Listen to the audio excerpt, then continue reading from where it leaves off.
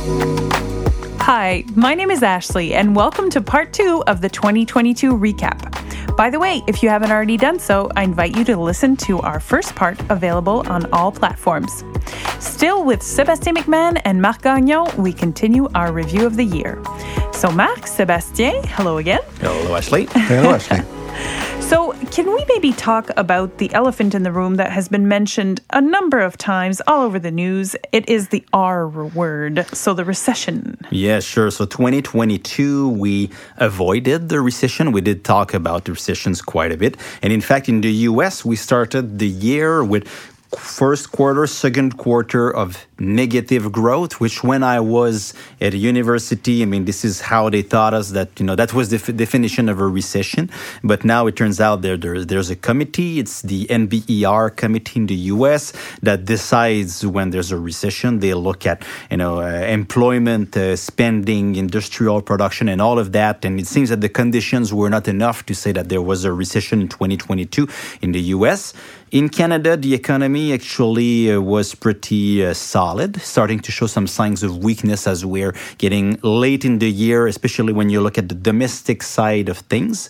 But when you look forward to 2023, then the question, it begs the question, where will growth come from? It's hard to see it, and we still think the odds of a recession are about 70 to 80%, both in Canada and in the US. Yeah, I agree that recession is probably coming, and you know what? That's probably what we need to see at one point. Inflation to comes down. One thing I think though, it's not going to be a too severe one, a too deep one. Why? For one, I think that the labor market is, as we know, is pretty strong. We know that people, there's a lot of job openings right now. Still, it's coming down a bit though, which is what we need to see. But what will happen is someone will be probably less afraid to lose his job, or even if he lose it, to not find another one. So then people continue to consume, because it's not like, I might be 6 months out of job, 3 months out of job. I have to save. I have to be quiet in terms of buying stuff. So I think the consumer will continue to support in a decreasing way the economy, but not to the point that it will stop everything. And I think that at the end of the day, that's good, because it's not about, inflation is not about having a job. It's about compensation, how fast your compensation is growing. So we have to separate the two. We have to hope that people will keep their job, but not with a too high, compensation package, like rising, salary, like 5, 6, 7%. We need more 3 to 4. That's what we need, I think, for the next couple of months, at least 12 to 18 months. So the economy won't fall off a cliff, but a soft patch, of course. But you're right that, if salaries continue to rise at such a hard pace, that's going to make the job of central banks even harder. That could push the recession to being even deeper down the road. Yeah, that's the thing. I think they won't stop. They won't lower interest rate anytime soon, and they might even keep increasing it for a while if they don't see salary and compensation fall back a bit. So that's the negative side of the recession. But having a recession where people are not too afraid to lose their job, it's going to be better than usual on the other end. So. Yeah. And all of this, if I understand correctly, is linked to what the Bank of Canada and the global central banks are doing, that is raising interest rates at a pace that seems historical, right? Yeah, exactly. And it's kind of hard to know where to place central banks in this conversation, because it's kind of everywhere. But, what we just discussed here, that, we have the economy slowing down. Of course, it is a result of central banks fighting inflation. And to fight inflation, you need to curb growth. So that means that you need to slow the economy down. And usually you see the central banks, they slow it down a bit too much, and you have a recession at the other end. So recession, of course, 2020 was a global pandemic. 2008 was a great financial crisis. 2000 was the bursting of the dot-com bubble. So it's not like we're talking about, these big types of recessions, but central banks, they had to fight inflation. They had to wait a little bit because, yes, inflation was at 5% in January 2022. Central bank still waited a little bit because we still had, restrictions for COVID in January. The job picture was very negative in Canada in January. They needed to see that, all right, the job market is rebounding. And, the next date was March. But, at that time, early this year, central banks had both feet on the gas, just stimulating the economy. They had to remove both feet, move them to the brakes, and apply both feet to the brakes. So that leads us to late 2022, and this is where we're at now. Now the question is, how long will they keep both feet on the brakes? That's the question that's going to determine how the markets behave. $1 million question that we are all asking ourselves. Some people, though, are a bit, they're not really happy with the fact that the central banks took a bit too long before starting to put the brakes on. But you have, as we said at the last episode of that podcast, we have to remember that the war in Ukraine was unforeseen, and that really added fuel to the fire. And I think that's what got the central banks a bit behind the ball. They had to adjust, and now I think they are back on top. Which was not the case maybe 3-6 months ago. I think they're holding the thing right in hand, but they have to wait for the fire to calm down. The fire being the inflation, so it will take some time. Some people don't think that the risk is that the recession, the economy can suffer more than expected. So, but hey, there's always a good side of everything.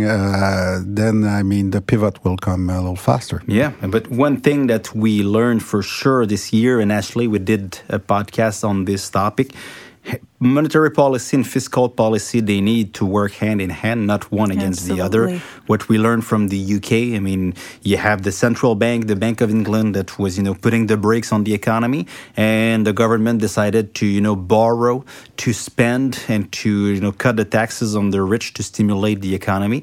And, Mrs. Truss, she lasted 44 days before what we call the bond vigilantes coming and, just, saying, all right, we don't want none of your bonds, interest rates rise, pension funds having some issues, and you have to unwind all of that. So likely no other country will be tempted to play that game in 2023. Yeah, the warning from Bond Vigilant was severe. It was spectacular, and I think that every government around the world took notice that markets are there and they're watching them. If they do silly thing like cutting taxes for the rich, I think though that with the kind of inflation, we talked a bit about the food inflation being where it is at 10. They foresee that we can, start to read report that forecasts are about 5 to 7% for next year. I think it's important on a social point of view to have economic policy that are tailored for people that need them, not the rich. So you need to have a very well-tailored social policy to help some people by the government. But you have to make sure that not go too far for a lot of reasons, because you're destroying the work of the central bank first, and second, if you put the bond market after your tail, it's not going to be pretty, that's for sure.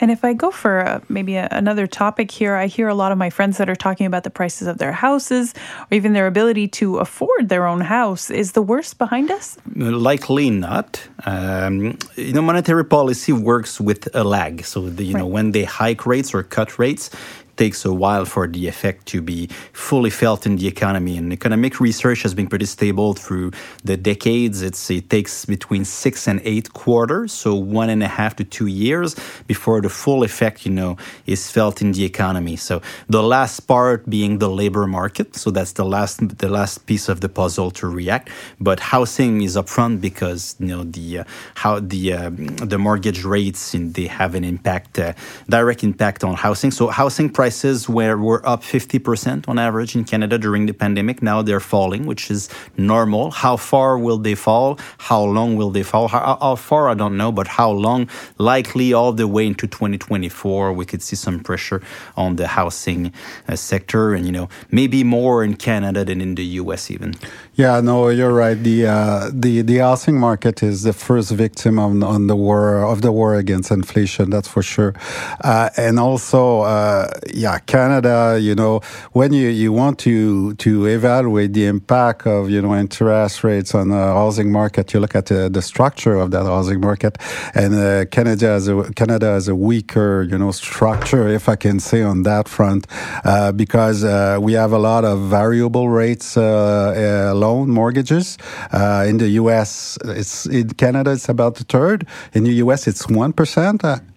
And in Canada, the average term is between 3 to 5 years. In the U.S., you have terms of 15 years, 20 years, and even 30 years. So imagine you're fixed for 30 years. You look at those interest rates right now and you laugh. You pour another beer and you sit down and you watch football. Yeah. That's it. In Canada, you get nervous. You stop consumption. Yeah. You still watch hockey, but or maybe you drink more beer. Yeah, you drink water, I guess. So. Maybe. I'm going to allow myself a question here. I was wondering, why is it that in Canada we don't have, like, for example, personally, I tried to get a 10-year fixed loan and everyone's eyebrows went up this high. Why is it that they have such long fixed terms? Part of that is regulation. Another part is, the way the Canadian banking system is structured, it's structured like that because so the legacy of the system. Like we have a small number of large banks, and they tend to be well behaved. They're not playing cowboys like some banks in the U.S. So maybe it's a legacy thing, maybe it's a regulation thing. I don't really have the specific answer, but every country tends to have their little rules and habits. So. Yeah, it's more easy in Canada to have a variable rate, for example, and for once we're more liberal than the U.S. Mm-hmm. So it's a good thing for consumer. If you think that interest rate will go down, go with a variable rate. But if you think that interest will rise, go with fixed rate. And then you have more choices in Canada. And some people say, I don't feel like being protected. No, you took your decision. Make sure that you're well, advised before taking that decision, because you have more power, but like they say, with more power comes more responsibilities. Yeah, absolutely. Great quote from Spider-Man right there. Yeah, exactly. All right. And so anyone with investments feels like the last year was particularly tough on their portfolios. Yeah. And when you look at the markets, you need to understand that it's a movie. It's not like a few snapshots, one after the other. It's a whole movie, and things are cyclical. So we started the year with rock bottom interest rates, lots of liquidity being injected in the economy. So everyone was talking cryptos, NFTs, and all of this stuff. So when you have high valuation and low interest rates, and then interest rates start to rise, you need to expect the reverse. So 2020, 2021 were great years for the markets, excluding, of course, the V-shaped bear market that we had in early 2020. But we started the year with high valuation on the stock market. So that had to come down. High valuation on the bond market because interest rates were low, so that had to normalize. But now that we're at the end of 2022, stock market already down 25% at the worst in October, in Wall Street at least. Interest rates are high, so looking forward, now we're in pretty good shape. Yeah, and I think that in Canada we did better than that because we're a bit less exposed, and when there's inflation, I think that the economic cycle, the fact also that we're more exposed to commodities help Canada, and furthermore, this year we had a kind of a special situation for energy with what happened with the war in Ukraine, sanctions against Russia, fear of missing natural gas in Europe. So Canada did better, especially the energy sector. And commodities in general also did not too bad in Canada this year. So that allowed us to maybe, we're going to end the year close to zero, minus maybe somewhere, I guess, between -2 and 0, I would guess. And I think that that's very positive, and that's bode well also for 2023. Yeah. So, if you want to recap 2022 in the markets very quickly, rates were at rock bottom and they had to rise quickly. So that shook the market. But that puts us in the right position for 2023. Maybe we could, dig into that in an eventual outlook for 2023. Absolutely. Well, thank you so much to both of you. And I think it's normal that, our listeners may have questions or uncertainties, but we'll be back next year in 2023 to answer all of your investment and economy questions as best we can. And so from all of us here at the In Your Interest podcast group, have an excellent holiday season, and we'll see you in 2023. Love this podcast? Want to know more about economic news? Follow our In Your Interests podcast, available on all platforms. Visit the economic news page on ia.ca or follow us on social media.